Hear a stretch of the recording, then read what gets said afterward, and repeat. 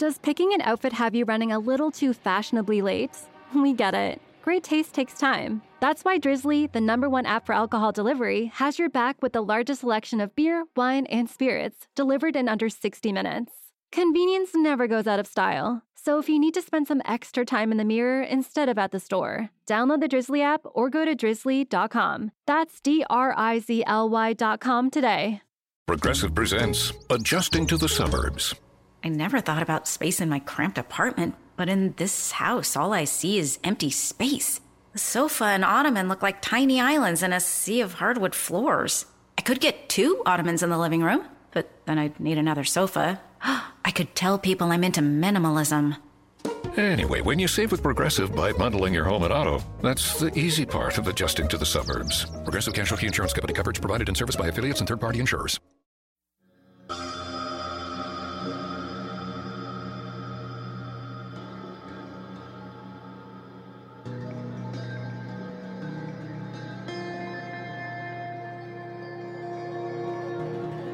Hey everybody, thank you for listening to the Performance Anxiety Podcast on the Pantheon Podcast Network. I am your host, Mark, and I am so happy to be joined by ambient pioneer Laraji. We take a trip through his vast musical history, beginning with his early musical influences, to changing his career path from architecture or engineering to music, to his discovery of the zither in a pawn shop. Even then, his path to music was not a straight one. In fact, it began in comedy at the famed Apollo Theater in Harlem. Through performing his music in parks around New York City, he came into contact with Brian Eno. And actually, Eno approached Laraji about recording together. He has a new collaboration with Christopher Bono called Now. It's a very exciting variation of ambient music that kind of stretches the boundaries of that genre. And it all grew from using free association and just a musical key in the studio. So check out Laraji and Now on Our Silent Canvas Records. Follow Laraji on social media. I'm pretty sure he's the only one there. Follow us at Performance ANX. Rate and review the podcast and help support it through ko-fi.com/performanceanxiety or performanceanx.threadless.com. So sit back, relax, enjoy some reflection and contemplation with Laraji on Performance Anxiety, part of the Pantheon Podcast Network. Hey, this is Laraji, just giving a shout out for the new latest release, Circle of Celebration, and we're on Performance Anxiety with Mark Shea. I can do it again if you like. Okay. Hey, this is Laraji announcing this beautiful new exciting release, Circle of Celebration on I can read it. Hey, this is Laraji taking a plug for our recent release, Circle of Celebration, and we're on Performance Anxiety here with Mark Shea. Good morning. Good morning. What time is it where you are? Oh, it's 9 o'clock. Okay. Where are you located? I am in Winchester, Virginia, just outside of D.C. All right. So, are you in New York? I am in New York City in Harlem. Oh, wonderful. Thank you for joining me this morning. This is going to be wonderful. Okay, I know it is. I'm with Mark Yes, Shea. sir. Yes, sir. All right, Mark. I've had so many people pronounce that simple name so many different ways, but you got it right. Really? Yes, sir. How many ways can you pronounce Mark Shea? You can pronounce it Shia. You can pronounce it she. I've got all kinds of weird stuff. I know an Irish friend of mine named Mike Dick Shea, so I'm used to pronouncing the name Shea. And being in that tri-state area, you grew up with Shea Stadium. Oh yes, I did. Indeed, I did. Never been in it. I don't think I've ever been in Shea Stadium. I was there once as a little kid, but I'm not a Mets fan. Now, the new album, is the project called pronounced Noose, or is it New? Or I'm not sure how it's pronounced. French spelling. French pronounce it now. Now. Like in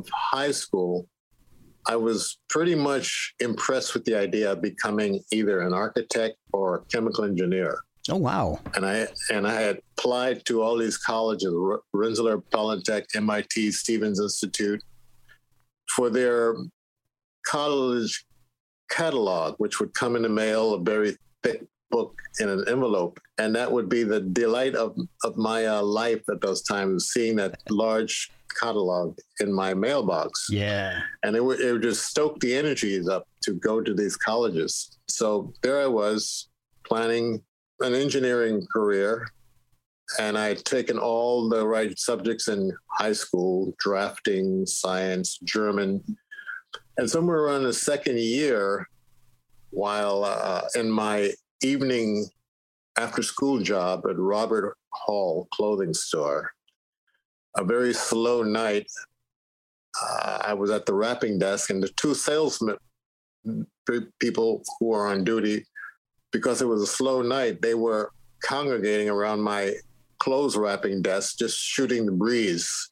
And shooting the breeze means talking about their wives. And so eventually the subject got around to me and colleges. And they talked about colleges, Howard University. They brought up the subject. I've never heard of Howard University. Okay. And they ran it with very high ratings as a black college and had a fine music school. And as soon as they brought that subject up, something went off in my adrenaline glands or whatever. Mm-hmm. And I just got this picture, this big psychological download that music was where my heart was. That was what I was supposed to do. And so in the next few days, I talked with my uncle, and we planned to a visit to Howard University to visit the campus. And shortly after that, I had gotten accepted, and I gotten some scholarships. Oh, and wow. I broke this information to my physics teacher, who was very proud of me. He just knew I'd be the next genius physicist or whatever. Mm-hmm. And I remember speaking to him in his office at school, letting him know that I was no longer interested in becoming an engineer or a scientist, but I was now going to be a musician and going to compose music. Wow. And at that point, I saw this famous smile. His name was Mr. White. His smile slipped from his face of approval. And I'd never gotten a smile from him again.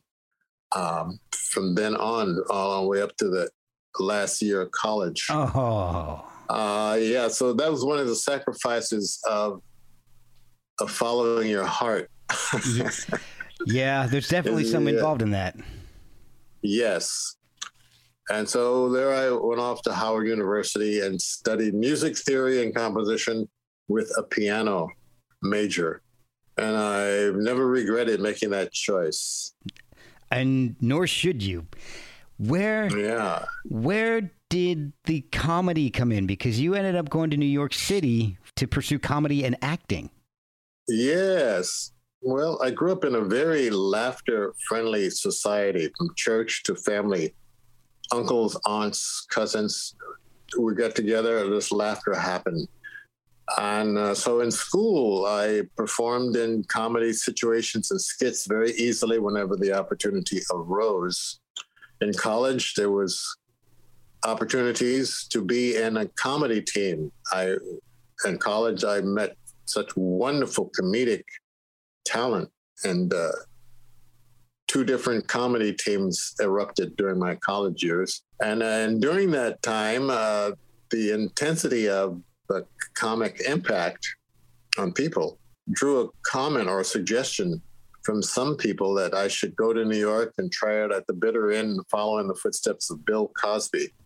And that stimulated me because I knew about Bill Cosby and Richard Pryor, and I knew about the success Richard Pryor was having. And I said, gee, I wouldn't mind doing that. And if I could get money, big money, very fast, I could rent a fancy apartment with a large red rug and get a nice Steinway grand piano and get back into recording and writing music. So that was my dream plan.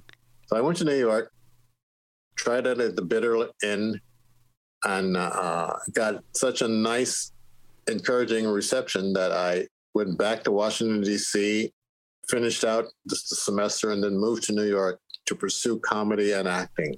Wow. Yeah, I hooked up with a Black theatrical agency who specialized in casting Black actors and actresses. Her name was Ernestine McClendon, and her husband was George Wilshire, who was a veteran vaudeville comedian who took me under his wings and taught me a few things and got me hooked into the Apollo Theater. Oh, wow. Time in Harlem. Got me to meet the Schiffman brothers. And so I got to do quite a few shows with the comedy team of Wilshire and Gordon.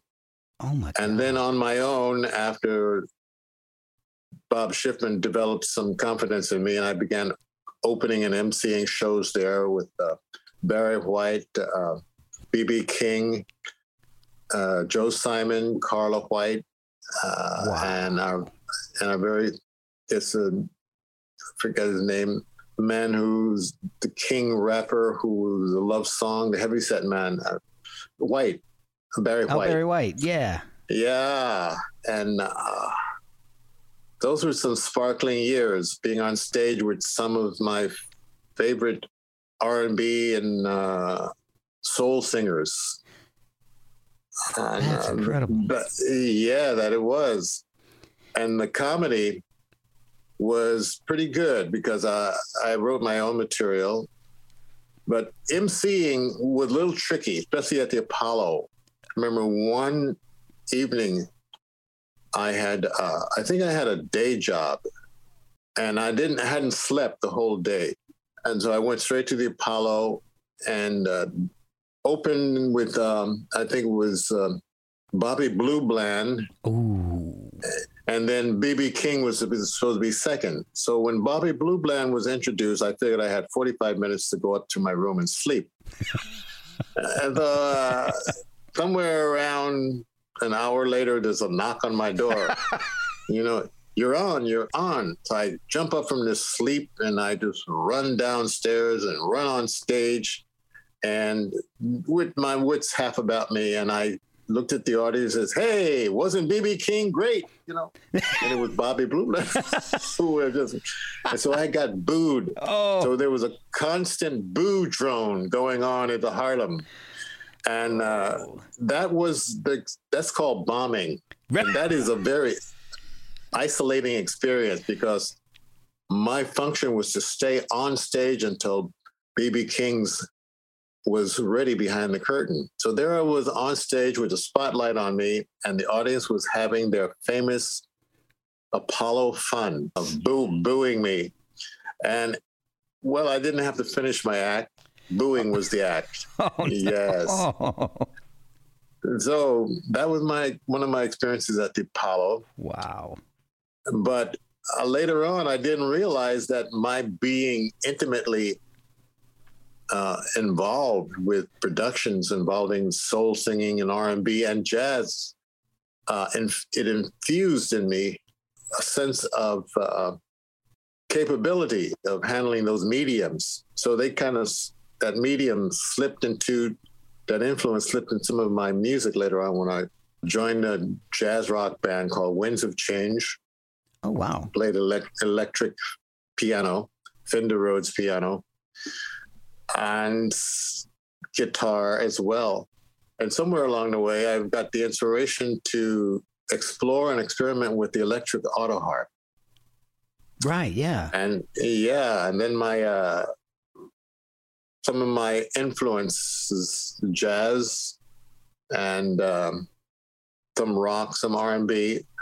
I experimented with the instrument, but at that same time, around 1974 to 77, I was in a residential transition from Queens, New York to Park Slope.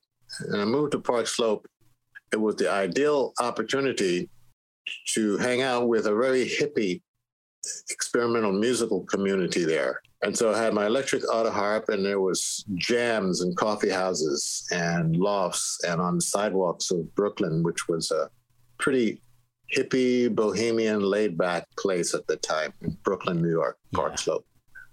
As a result of that, I went into like a non-specific genre with the zither, playing in all kinds of musical situations that strengthened my vocabulary with this new instrument. And eventually, working in a coffee house called the Aquarian Coffee House at Park Slope. My job there was to prepare the coffee house on opening every morning. And one particular morning, I'm playing the radio, which the speakers are pumped out onto the sidewalks. They're early in the morning. And I'm noticing two nuns are standing outside the coffee house listening.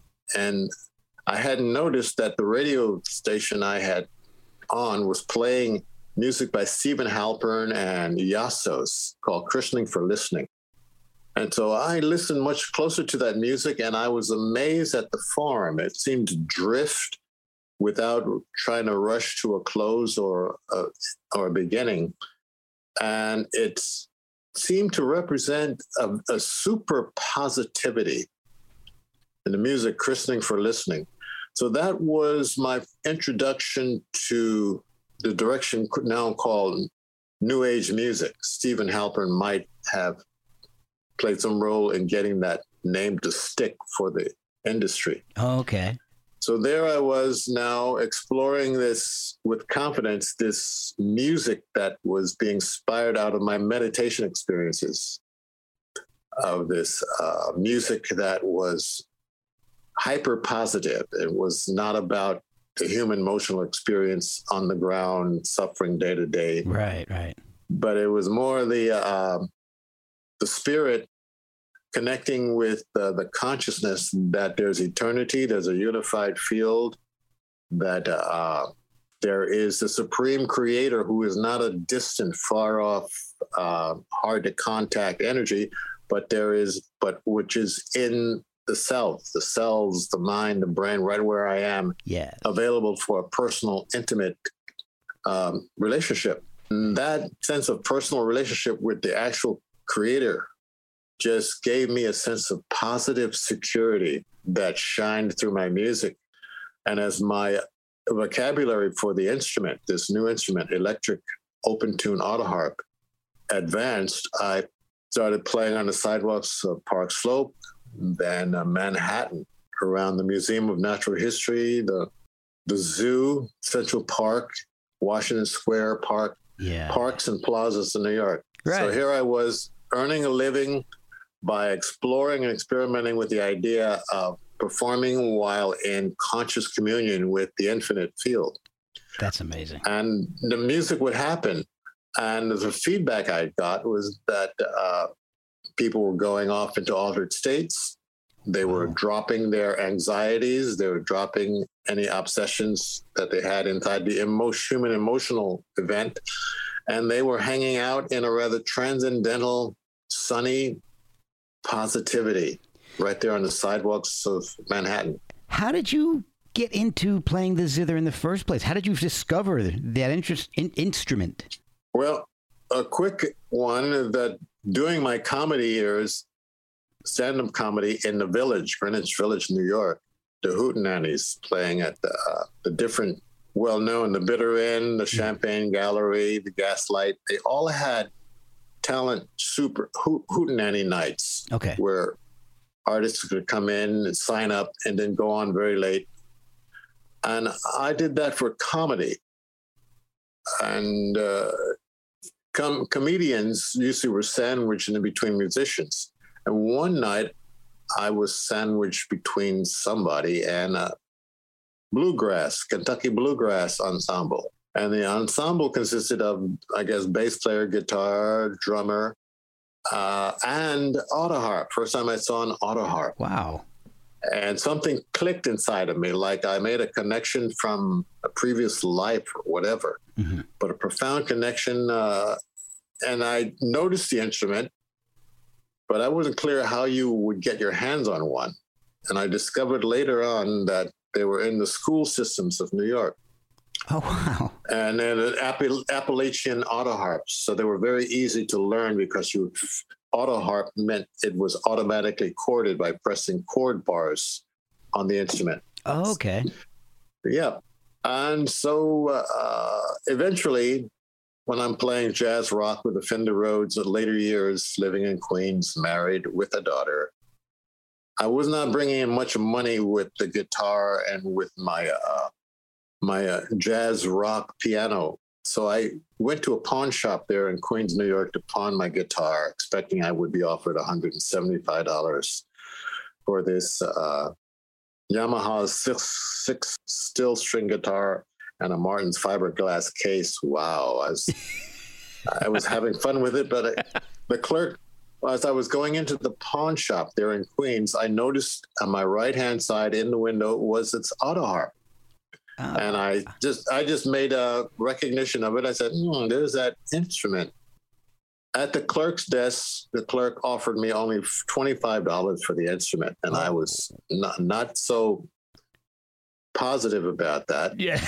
And as I was deciding this over, could I really submit to $25? I was aware of a voice, an intelligence, a suggestion, an advisor just wafting through my audio consciousness. And I was interpreting it as a voice was saying, don't take money for your guitar, swap it for the auto harp in the window. Wow. And I was so impressed with the clarity, the groundedness of this voice. It felt like a voice that you could imagine a great, great cosmic grandparent who you never met because they were probably from another star civilization, wafting through and speaking to me in this dimension. It was like Star Trek trippy. Wow. And so I had to see where this was going to go. This was a fantastic rabbit hole. And plus, at that time, in addition to my meditation practice, I was exploring many different spiritual modalities. And one of them was called New Thought Religion. Okay. And New Thought Religion was about, if you could think a new thought or change the way you think, you could change your lifestyle dramatically. So here was an opportunity to submit to a very new idea, the idea of a new idea, to submit with minimal resistance. Right. So that's what I did. I left that pawn shop with $5 and an auto harp. I made a little deal on the side. Nice. Excellent. Yeah. And I remember leaving that pawn shop, going home with this auto harp, and I was now in a body that had a different energy to it. I was in a sense of the universe that had a different energetic spin to it, because I was now following orders from a transcendental intelligence. Okay. And that is a very trippy experience, to be doing something, to be in an activity or a behavior that inspired by this transcendental guidance. So I took the instrument home and I tuned my favorite open tune guitar tuning into the instrument. And step by step, experiment by experiment, I evolved a vocabulary and approach to the instrument that involved my spiritual practice of meditation, contemplation, and of actually having a sensual awareness of an eternity and a unified field. And all of these things were slipping into my instrument. And now and then my influences from Apollo Theater would slip in, sort of jazz rock rhythms or R&B groovy chords, hanging out with a groovy chord, D minor 7th. Nice. D minor 9th. And eventually, when our family moved from Queens to Park Slope, I continued exploring and experimenting with this open tune auto harp. And the musical community of Park Slope provided a wonderful woodshed for me to develop the instrument and play on the sidewalks of Brooklyn and New York, and eventually get invited to play for street festivals. Oh, wow. Yeah, and you're basically teaching yourself how to play the instrument at this point, then. Yes, and of course, since I had gone to college and I learned the piano, and being in music school, I learned how to play band instruments too, part of the curriculum. Right. And so I had this sense of how to invent exercises to develop on an instrument. And so I used my technology, how to develop a vocabulary for a new instrument. You just turn the tape recorder on and explore, bang, hammer, strum.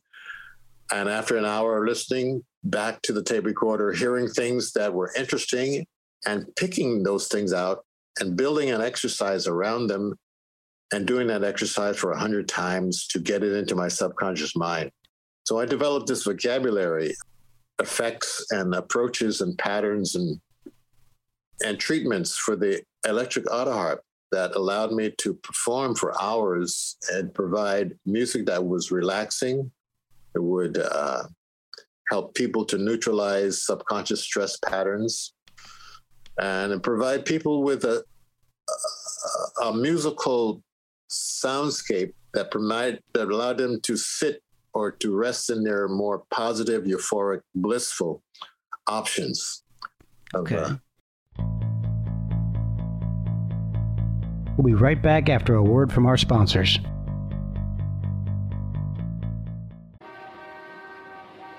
Does picking an outfit have you running a little too fashionably late? We get it. Great taste takes time. That's why Drizzly, the #1 app for alcohol delivery, has your back with the largest selection of beer, wine, and spirits delivered in under 60 minutes. Convenience never goes out of style. So if you need to spend some extra time in the mirror instead of at the store, download the Drizzly app or go to drizzly.com. That's DRIZLY.com today. I want to take a minute and talk about our sponsor, Tiesta Tea. Tiesta is a tea company on a mission to create loose-leaf tea beverages with premium ingredients that taste good and do good.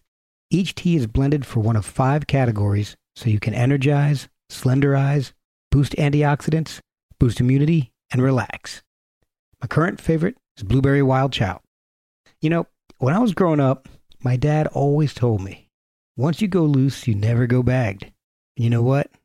He was right. Go to tiestatea.com and use the promo code anxiety15 at checkout to get 15% off your order. Think you know tea? You haven't tried Tiesta Tea. How did this all grow into your first album, an actual release? Well, I began getting requests for cassette tapes, and so I started developing my own recording situation at home and recording individual cassettes at a time, one at a time. Wow.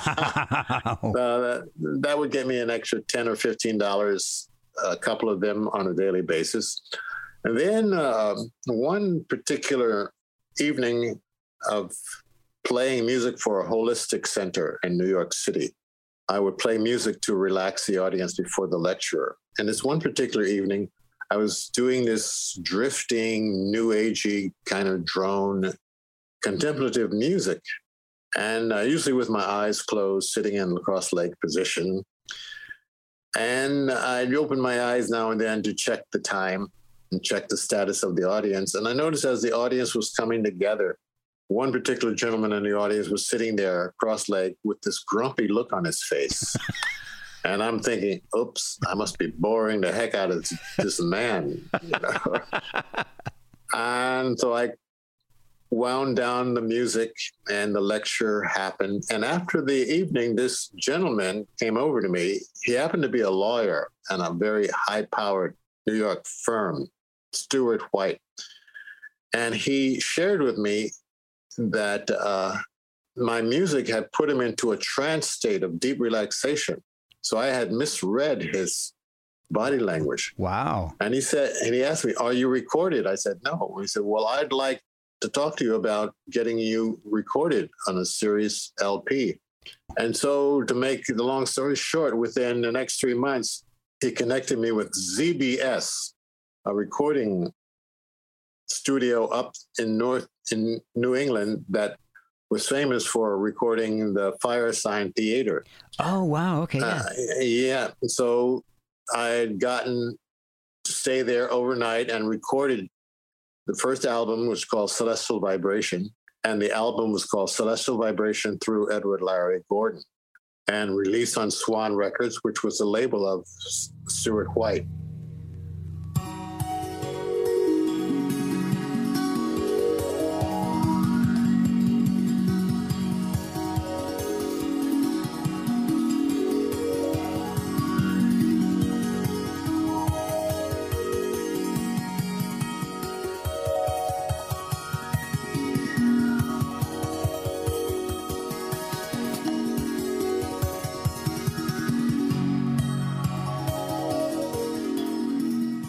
So it was released locally and released through a record company called Relaxation Music. So, and CD, and eventually into cassette and CD and LP form. Yeah. So that was local, my first album. A year or two later, Brian Eno discovers my music while I'm playing in Washington Square Park late one night. Wow. He leaves me a message he leaves me a note ripped from his notebook. And on it, in the note, he expresses his interest in talking to me about recording on a project he's working on. He left his phone number. I called him the next day, went by and visited him in the village, and we talked about a variety of things. He has a wide palette of intellectual subjects, and eventually got around to talking about ambient music. First time I had heard that title.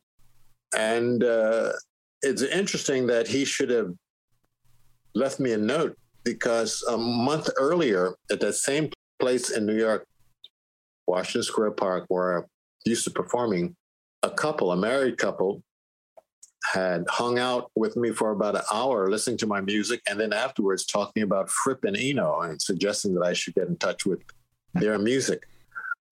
So I didn't have a chance to check it out before Brian Eno showed up and left me a message. So we agreed to go into a local studio on Green Street there in Village and record for this album series, his ambient series. And generally I record about 3 or 4 long pieces, and then we start editing out the best. Mm-hmm. After the editing session from that studio recording session, we discovered that all the up energy, the dance numbers were great as is, but the soft meditative attempts were accompanied by strange mechanical sounds bleeding into the studio from other parts of that industrial building we're in. Oh, wow.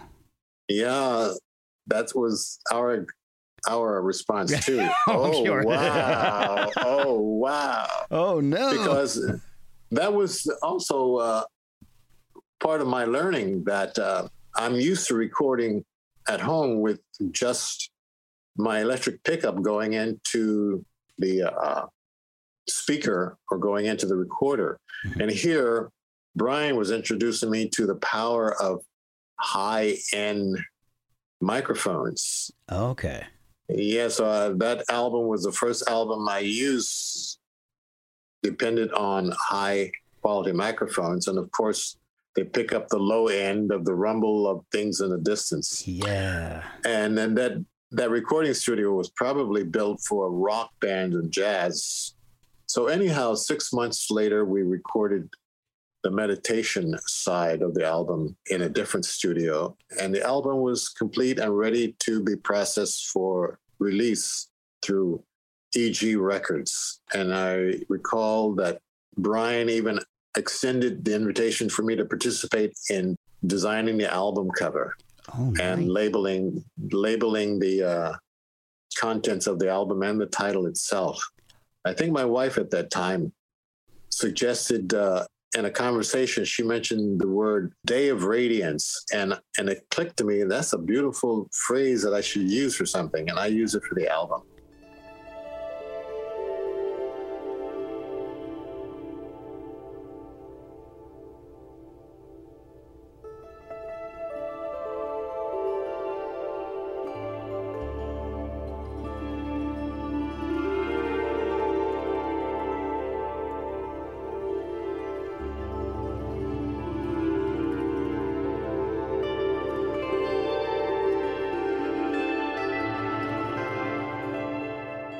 So there it was. My first internationally released album was 1980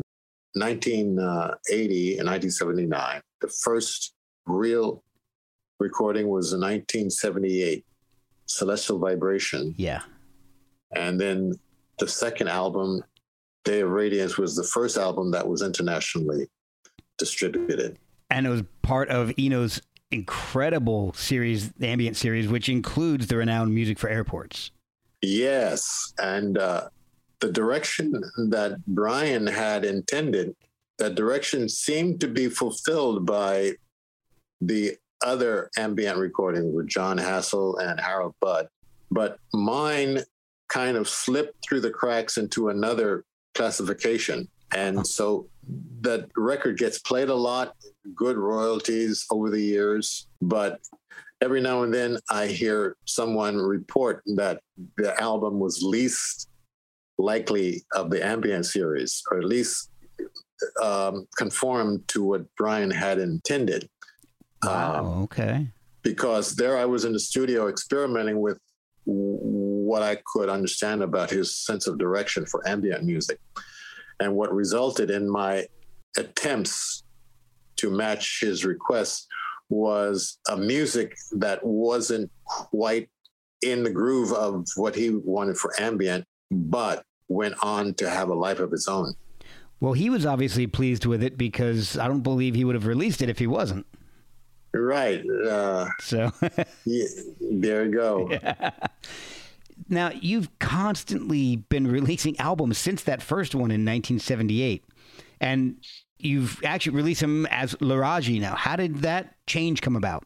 Well, in 1974, during a meditation experience, by 1972 or 1970 and 1974, I had dived into deep meditation, yoga, and getting an expanded sense of this thing called spirituality. And I had learned how to sit and be in meditation from 12 to 5 in the morning, because it was so yummy. Wow.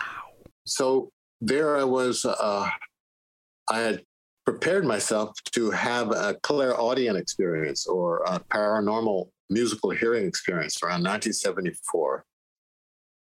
This experience of a cosmic orchestra, brass instruments, and it just changed my whole idea of what music could do. Music could be used to trigger dormant cosmic self-memory, the memory of eternity, of the unified field.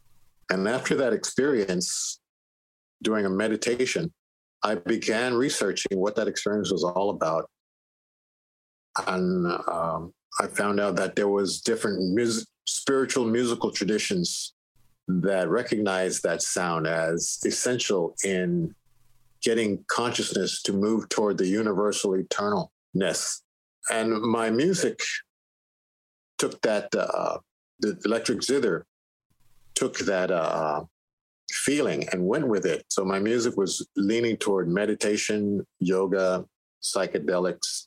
And one particular place in Harlem, New York was the Tree of Life in Harlem, which was devoted to psychic readings, esoteric books. People could come in and sit down and read these books without having to buy them. And now and then I would be asked to come and play for their psychic fairs.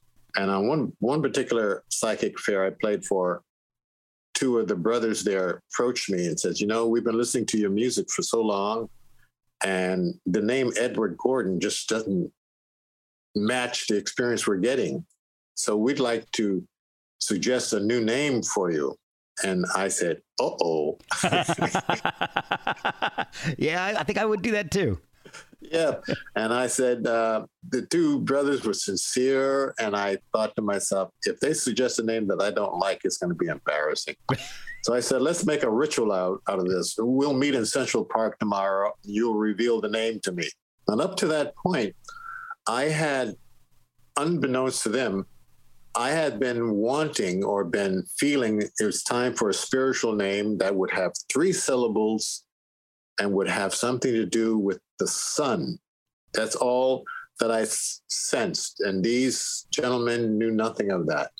So in the park, we had the little ritual and they unveiled the name. The name was Laraji. And they explained that it involved the Egyptian name for the sun god, Ra. Okay. And it was 3 syllables, Laraji. And I'm impressed because the name actually honors the sun as a divine being whose energy swings down from the celestial realms into the earthen plane to lift consciousness and to benefit the earth. And it's Egyptian in origin, and G is a term of respect from the Hindu tradition. You add the name G, like Mark G. Okay. It's an adorable term. And so here I am astounded that this name is being revealed. And also it's sort of a transition from Edward Larry Gordon, Larry Gordon, Larry Gordon, Larry G, Laraji. So there's a name, and I decided to add one more A to the name so that it would have a numerological value of 7, and that when the name is in uppercase, one would have a visual connect with 3 triangles, equilateral triangles. Okay. So there's a name of Laraji. That's how the name came about. And I was concerned that if I accepted the name, it would just start a process of wanting to change the name again and again and take spiritual names over and over. But Laraji has stuck, became the name that I use on my second album with Day of Radiance. Okay. And other recordings after that.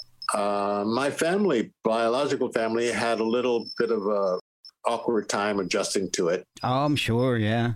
Yeah. But they were lovingly kind, and eventually got around to enunciating it with a little hesitation. Well, if you explain it to with Larry G, Laraji, I like that. Yeah. I like that way of explaining it. Yeah. Mm-hmm. So in some conferences, especially in the Southern conferences, they would have fun with it. Sometimes they wouldn't know how to pronounce it. Is your name Lingerie? Lingerie? Well, it's nice to have you here with us. I love your music. We don't do those kind of shows here.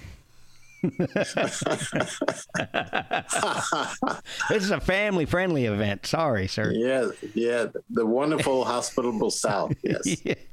So you've been releasing albums very consistently since the first one. Are they planned when you go in and record them, or is it improvisational, or a combination? It's improvisational.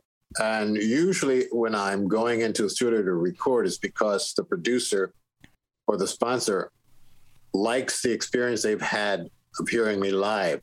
Okay. And so there's that agenda going on.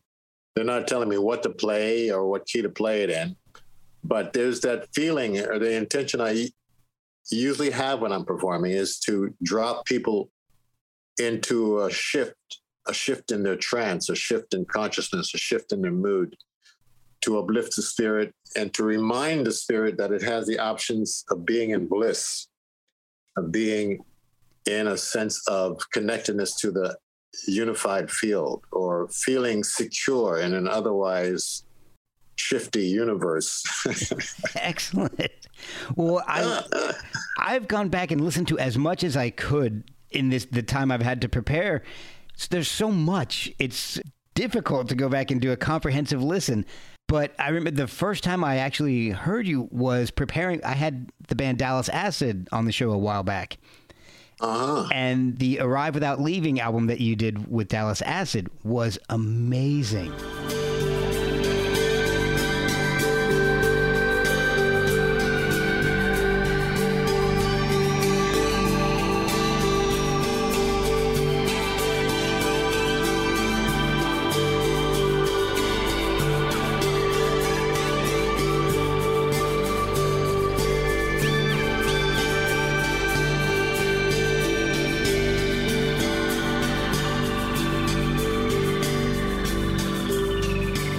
That's the first time I really took notice of ambient music, and it kind of, I had a preconceived notion from growing up, and my mom listening to I'm trying to remember the artist that she liked, Andres Vollenweider.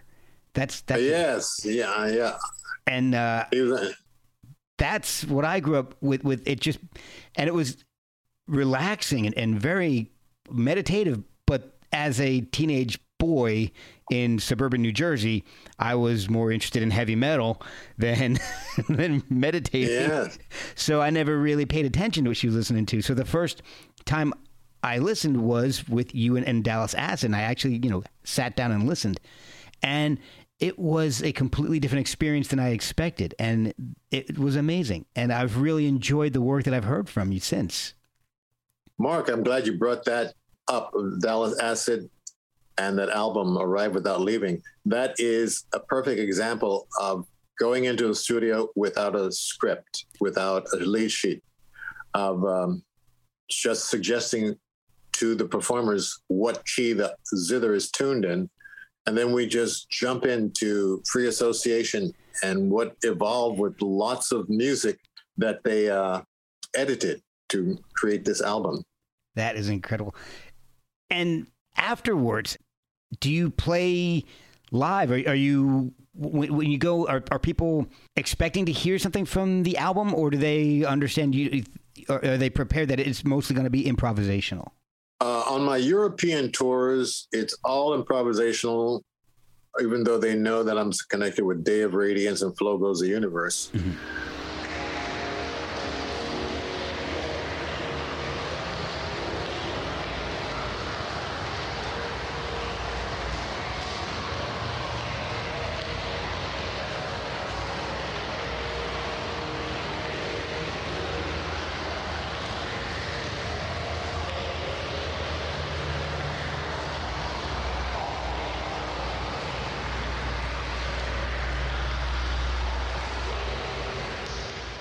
It's just within a few years before the pandemic, happened. I started getting requests of people who are nostalgic for Day of Radiance. Oh. And so I attempted to perform Day of Radiance, which was simply listening to the album and tuning my zither to those tunings. And I considered the music to be a continuum. You just improvise in that same tuning with the same certain vocabulary.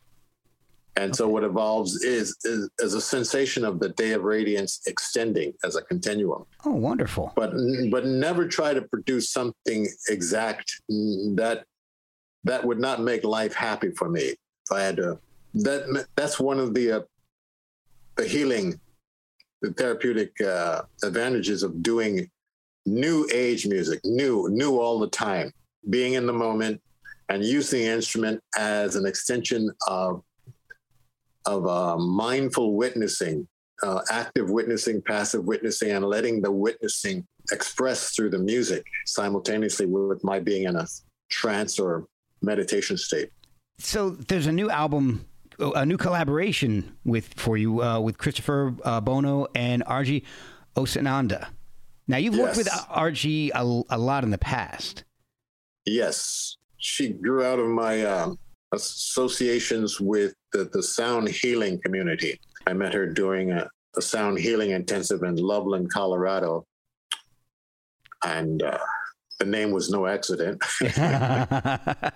And I just enjoyed her energy. And I felt that she had so much positivity, sweetness, and warmth to share with people, friends and strangers alike, that I thought, gee, this is I'd like to see where I could share my karma with her, meaning share my performance lifestyle and somehow let her hear the music I'm doing, invite her to concerts. Mm-hmm. And she would come to concerts in New York when I performed and pay. And sometimes she'd pay to stay overnight if there was a dorm situation. And I started thinking, gee, maybe there's a way I could get her to be a part of what I'm doing so she doesn't have to pay for room and board and entrance fee. And sure enough, she was into bowls and soft percussion and into Reiki. And we figured out what she could do to let her energy, her healing energy, contribute to what I do. So there we are in concerts more and more, especially in ashram, meditation, yoga kind of situations that were local that we explored and experiment with the idea of her assisting me. At that time, I was doing official professional overseas touring. So I would do those solo or with ensembles that were presented to me by the booking company. So eventually, Archie's work with me was becoming more, you could depend on where we would go together in the music. And I learned I could trust the direction would be therapeutic. Right. And so I invited her to be on tour with me when the money was right and her schedule allowed. So there she is. And so more and more, I still do a lot of solo work. I like solo work. I also like ensemble work as well when I'm in the company of those who have a sense of the capacity of the listener to drop into meditation or to drop into a healing, therapeutic, altered state. How did you meet Christopher Bono? We met at Ananda Ashram, same time that both Archie and myself were performers at Ananda Ashram during one of their auspicious holidays or their sound healing weekends. That Archie was sitting in a specific class of Indian classical music with Roop Verma, who was a classical sitarist at the time, and who was giving classes at the Ananda Ashram. So beginners and professionals would sit in the class and learn the classical Indian scale from India and learn things about music on the meditative side. And so at that particular weekend, Christopher Bono met Archie, and they continued their meeting into the cafeteria or the lake house. So dinner time, Christopher is sitting around the table with myself and Archie, and we're talking. And Christopher at that time is unaware of my track record with music, but he's sort of vibing on our energy, and he's deciding to take a chance with us. And whatever you do, I'd like you to come and be a part, find a way of being a part of my experimental music production that I'm producing in Hudson, New York, a month from now. And so we show up and perform, and he's loving it. And he's deciding, hey, I'd like to invite you to a recording session I'm doing up in the Woodstock area next month. And we show up and just drop into this big recording studio with instruments everywhere, musicians everywhere. We just drop in, plug in, and take off. Wow. Well, I get that feeling listening to the album. So the project is called New, and this is what I think the third installation in the project, or is it the fourth? I'm not sure. I'm aware that there are other projects flying around. So and like you, I was experimenting with the enunciation of the name. Yeah. And until eventually Chris reminded me that it really about now. It's another way of saying now. Now. Why I keep saying that? Because it looks like news. It looks like news. It does. But you even told me that in the beginning. It took me a while to get out of it too. I keep saying nows and news, but now it's now. It is. It's now. From now on, it's now. Yes. One of the things that I really enjoyed about listening to this was the laughter in the music. There is a lot of laughter from you and from RG, and I know you do laughter workshops. Is that part of the reason for having the laughter in the music of now? Well, yes, it's part of the reason because I'm doing so many laughter workshops around the world. They're now called play shops. Okay. You develop laughter by itself is already contagious and infectious. And doing the workshops so often that my own laughter became more and more infectious and contagious. And I got it. Duh. Why don't you use laughter in performance as a healing performance art? You know, the laughter has so much positive, luminous energies to it, to release energies, to release people from stress and struggle and claustrophobia and resistance, that after developing the ability to laugh on cue, why not use that ability as part of my performance art?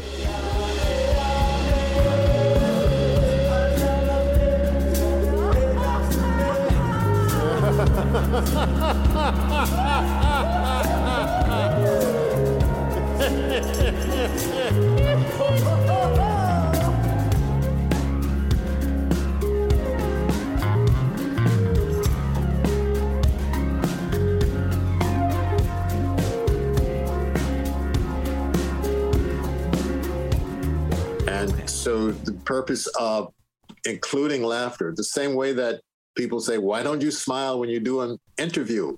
It brings energies into the equation.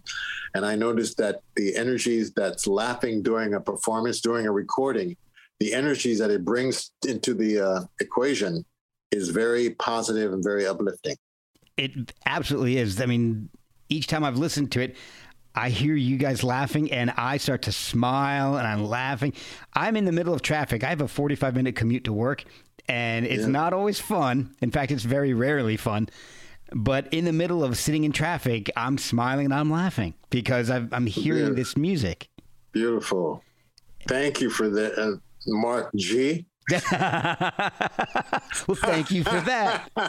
You got a nice infectious laughter too. Thank you. Well, I really enjoyed the music, and it wasn't exactly what I was expecting. Like I had mentioned before, I was expecting something maybe a little more ambient, maybe even a little more like the Dallas Acid album. But there are tracks like Connecting, Hari Ram, Giving Praise, with sections that are actually quite heavy, musically speaking.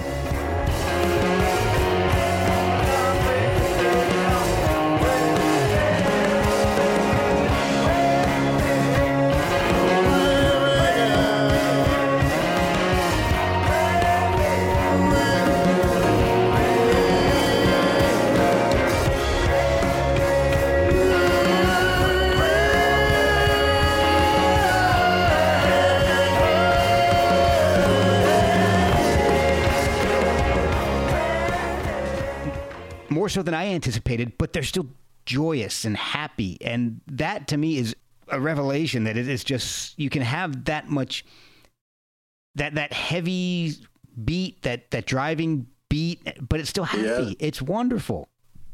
I'm very thankful for Christopher Bono, who had the wonderful, joyful task of sitting down with the miles of the track and mixing it into what you're experiencing now. It is beautiful. And there are moments of more ambient, maybe we want to say a contemplative feeling, like Ascending, those types of songs, Ceremonial. Those are beautifully relaxing tracks.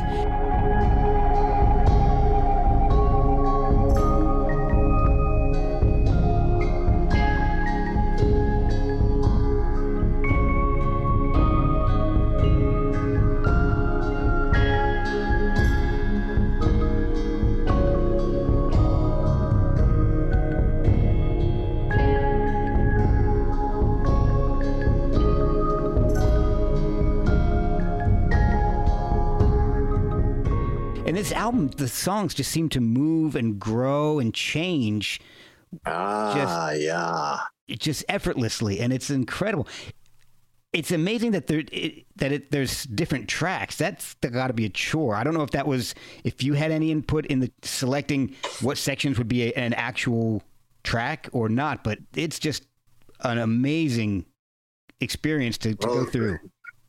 Well, thanks to Chris that he pulled that all together. I couldn't have done it. He said it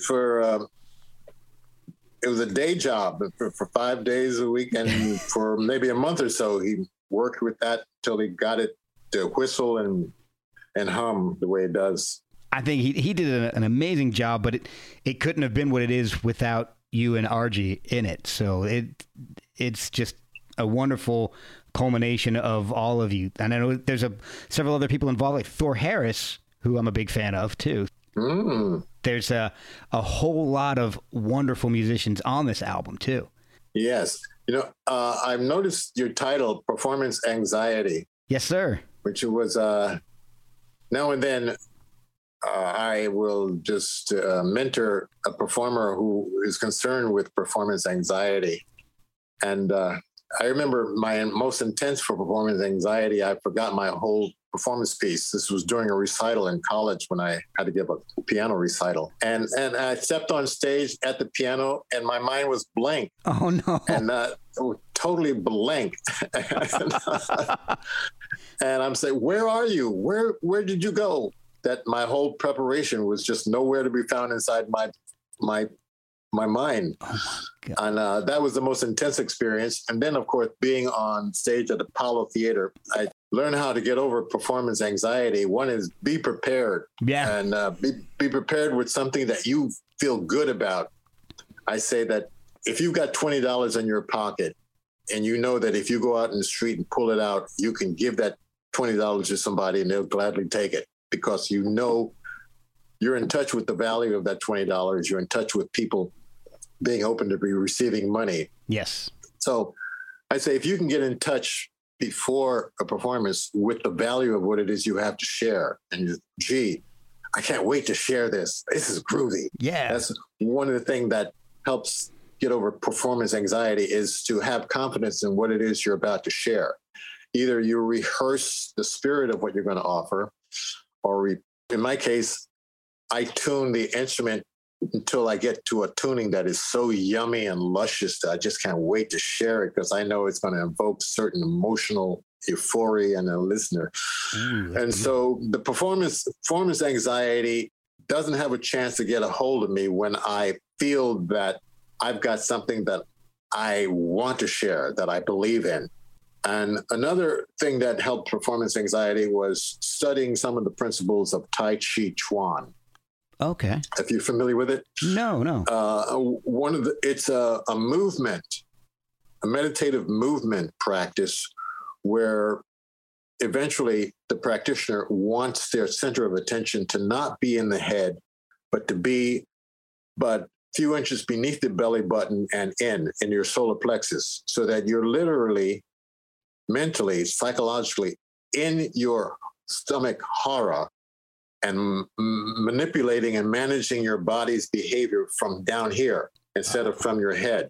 Oh, so okay. When I'm out of my head, performance anxiety doesn't exist. You know, they say get out of your head because that's where the anxiety is going on. Exactly. Yeah. So learning Tai Chi Chuan, I learned how to move from backstage to on stage with this being centered in my hara, so that the audience is not a group of individual beings judging me. I'm moving in relationship to a universal chi energy field. So the energy field is my audience, not a particular. Yeah. So that's a different attitude. I'm not performing for individual ecosystems. I'm performing within and as a unified field, if you want to call it a divine, transcendental, non-polarizing ego field. Wow. And so the direction of the music is much different. I'm in trance, I'm in centeredness, and I really love what it is I know I'm bringing to the audience, to the listener. Oh, that's beautiful. That makes me think, I have a question for you about the laughter then. So you started off in comedy, and now you do laughter workshops. Were the laughter workshops because you have a comedic background, or maybe was the comedy maybe a primitive early attempt at doing a laughter workshop for an audience? Well, as you said, at the beginning of it all, I just loved seeing the human physique buckle over and lose control. Especially I grew up in a government housing project in Perth Amboy, New Jersey. And there were quite a few rough and tumble fellows in the neighborhood who would like to rough and tumble with you for the least provocation. Yeah. So I learned that knowing jokes or being able to get someone into the laughter zone very quickly would, reduce the sense of separation. That's what I learned about laughter. Laughter is the shortest distance between two people. And if you can collapse that sense of separation between you and a potential adversary, you can buddy up to your friends very fast. So I learned the power of comedy and being able to invoke laughter very young in life. When I got to college, did comedy, beyond college, into the Greenwich Village doing stand-up comedy. Stand-up comedy alongside of my investigation of spirituality. Eventually, I found out that there was something called laughter meditation. And that was a way of getting people into the laughter by just waking up in the morning and laughing for 15 minutes. Okay. And so I practiced that. I liked the results, and I developed the workshop around that. Osho Rajneesh was the teacher at that time who put that suggestion forward. And so there I am guiding laughter play shops, and I'm no longer in the late hour. I'm performing with audiences that are on same floor level with me, eye contact, daytime hours, and a therapeutic yoga setting. So that developed over the years, got bigger and vaster. I like to think of the biggest room in the house. You know what the biggest room in the house is, Mark? What's that? The room for improvement. Oh, man. So the laughter workshop kept improving over the years, and got to where I can go 3 hours now with a very yummy experience. Typically, It's an hour and a half to 2 hours. Oh my gosh! Wow. And Archie was one of the biggest room for improvements. Her addition to the workshop, the play shop, it made a big improvement of getting people to relax and remind them that there's still laughter in you. We can find it. We can bring it forward. So you grew from laughter as a defense mechanism to a healing power. Yes, and thanks for making that connection for me. Yes. Well, Laraji, thank you so much. I know your battery's running low, and I've kept you for quite a while, but I absolutely love the album Now. I'm going to get that right. There we go. Right. Got to keep saying it. It'll start to click. But I'm going to be exposing as many people as I can to it. I know a lot of people who will really, really enjoy this and hopefully feel the same things that I feel when I listen to it. So how can people find the album and pick it up and experience it themselves? Well, it's on Bandcamp, and there is a link that I don't know how to get it to you at the moment, but Our Silent Canvas is one hashtag you can go to find it. Okay. Our Silent Canvas. And link onto that, and you'll see NOUS Nows and the albums Circle of Celebration. If you just Google Circle of Celebration, one should come up with it. Also on my Instagram. Don't ask me how do you get to Instagram. I'm still figuring it out, but it's there. I don't know how I get to it. And Facebook. And Spotify. You can find it on Spotify, Circle of Celebration. Excellent. So you're on Instagram, you're on Facebook, so you have a lot of the social media connections. And I'm assuming that's Laraji, or is there a different? Yeah, Laraji. If you Google Laraji, whatever I've done comes up. Okay. And that's Laraaji. Correct. Excellent. See, I got that right. I'm still struggling on Now, but I got your name right. There. Now. All right. Well, thank you so much for spending so much time and delving into your history. It's been really wonderful. Beautiful. Peace, light, love, and common sense. Yes.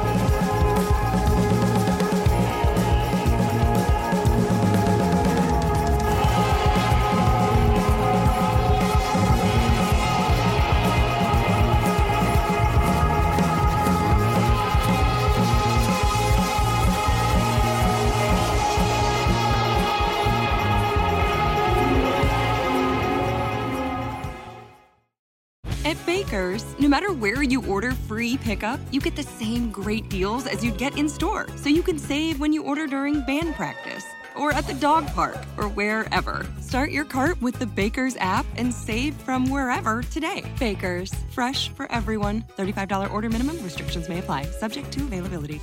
Get more ways to save at the Buy 5 or More Save $1 each sale. Just buy 5 or more participating items and save $1 each with card. Bakers, fresh for everyone. Progressive presents Adjusting to the Suburbs. You used to associate crickets with silence. But since you bought a house in the suburbs, you know crickets hate silence. If any other creature realized rubbing its legs together made a piercing, high-pitched noise, they might think, maybe I won't do that. Constantly. All night long. Luckily, you can save with Progressive by bundling your home and auto. Now that's something to make noise about. Just not constantly. Progressive Casualty Insurance Company coverage provided in service by affiliates and third-party insurers.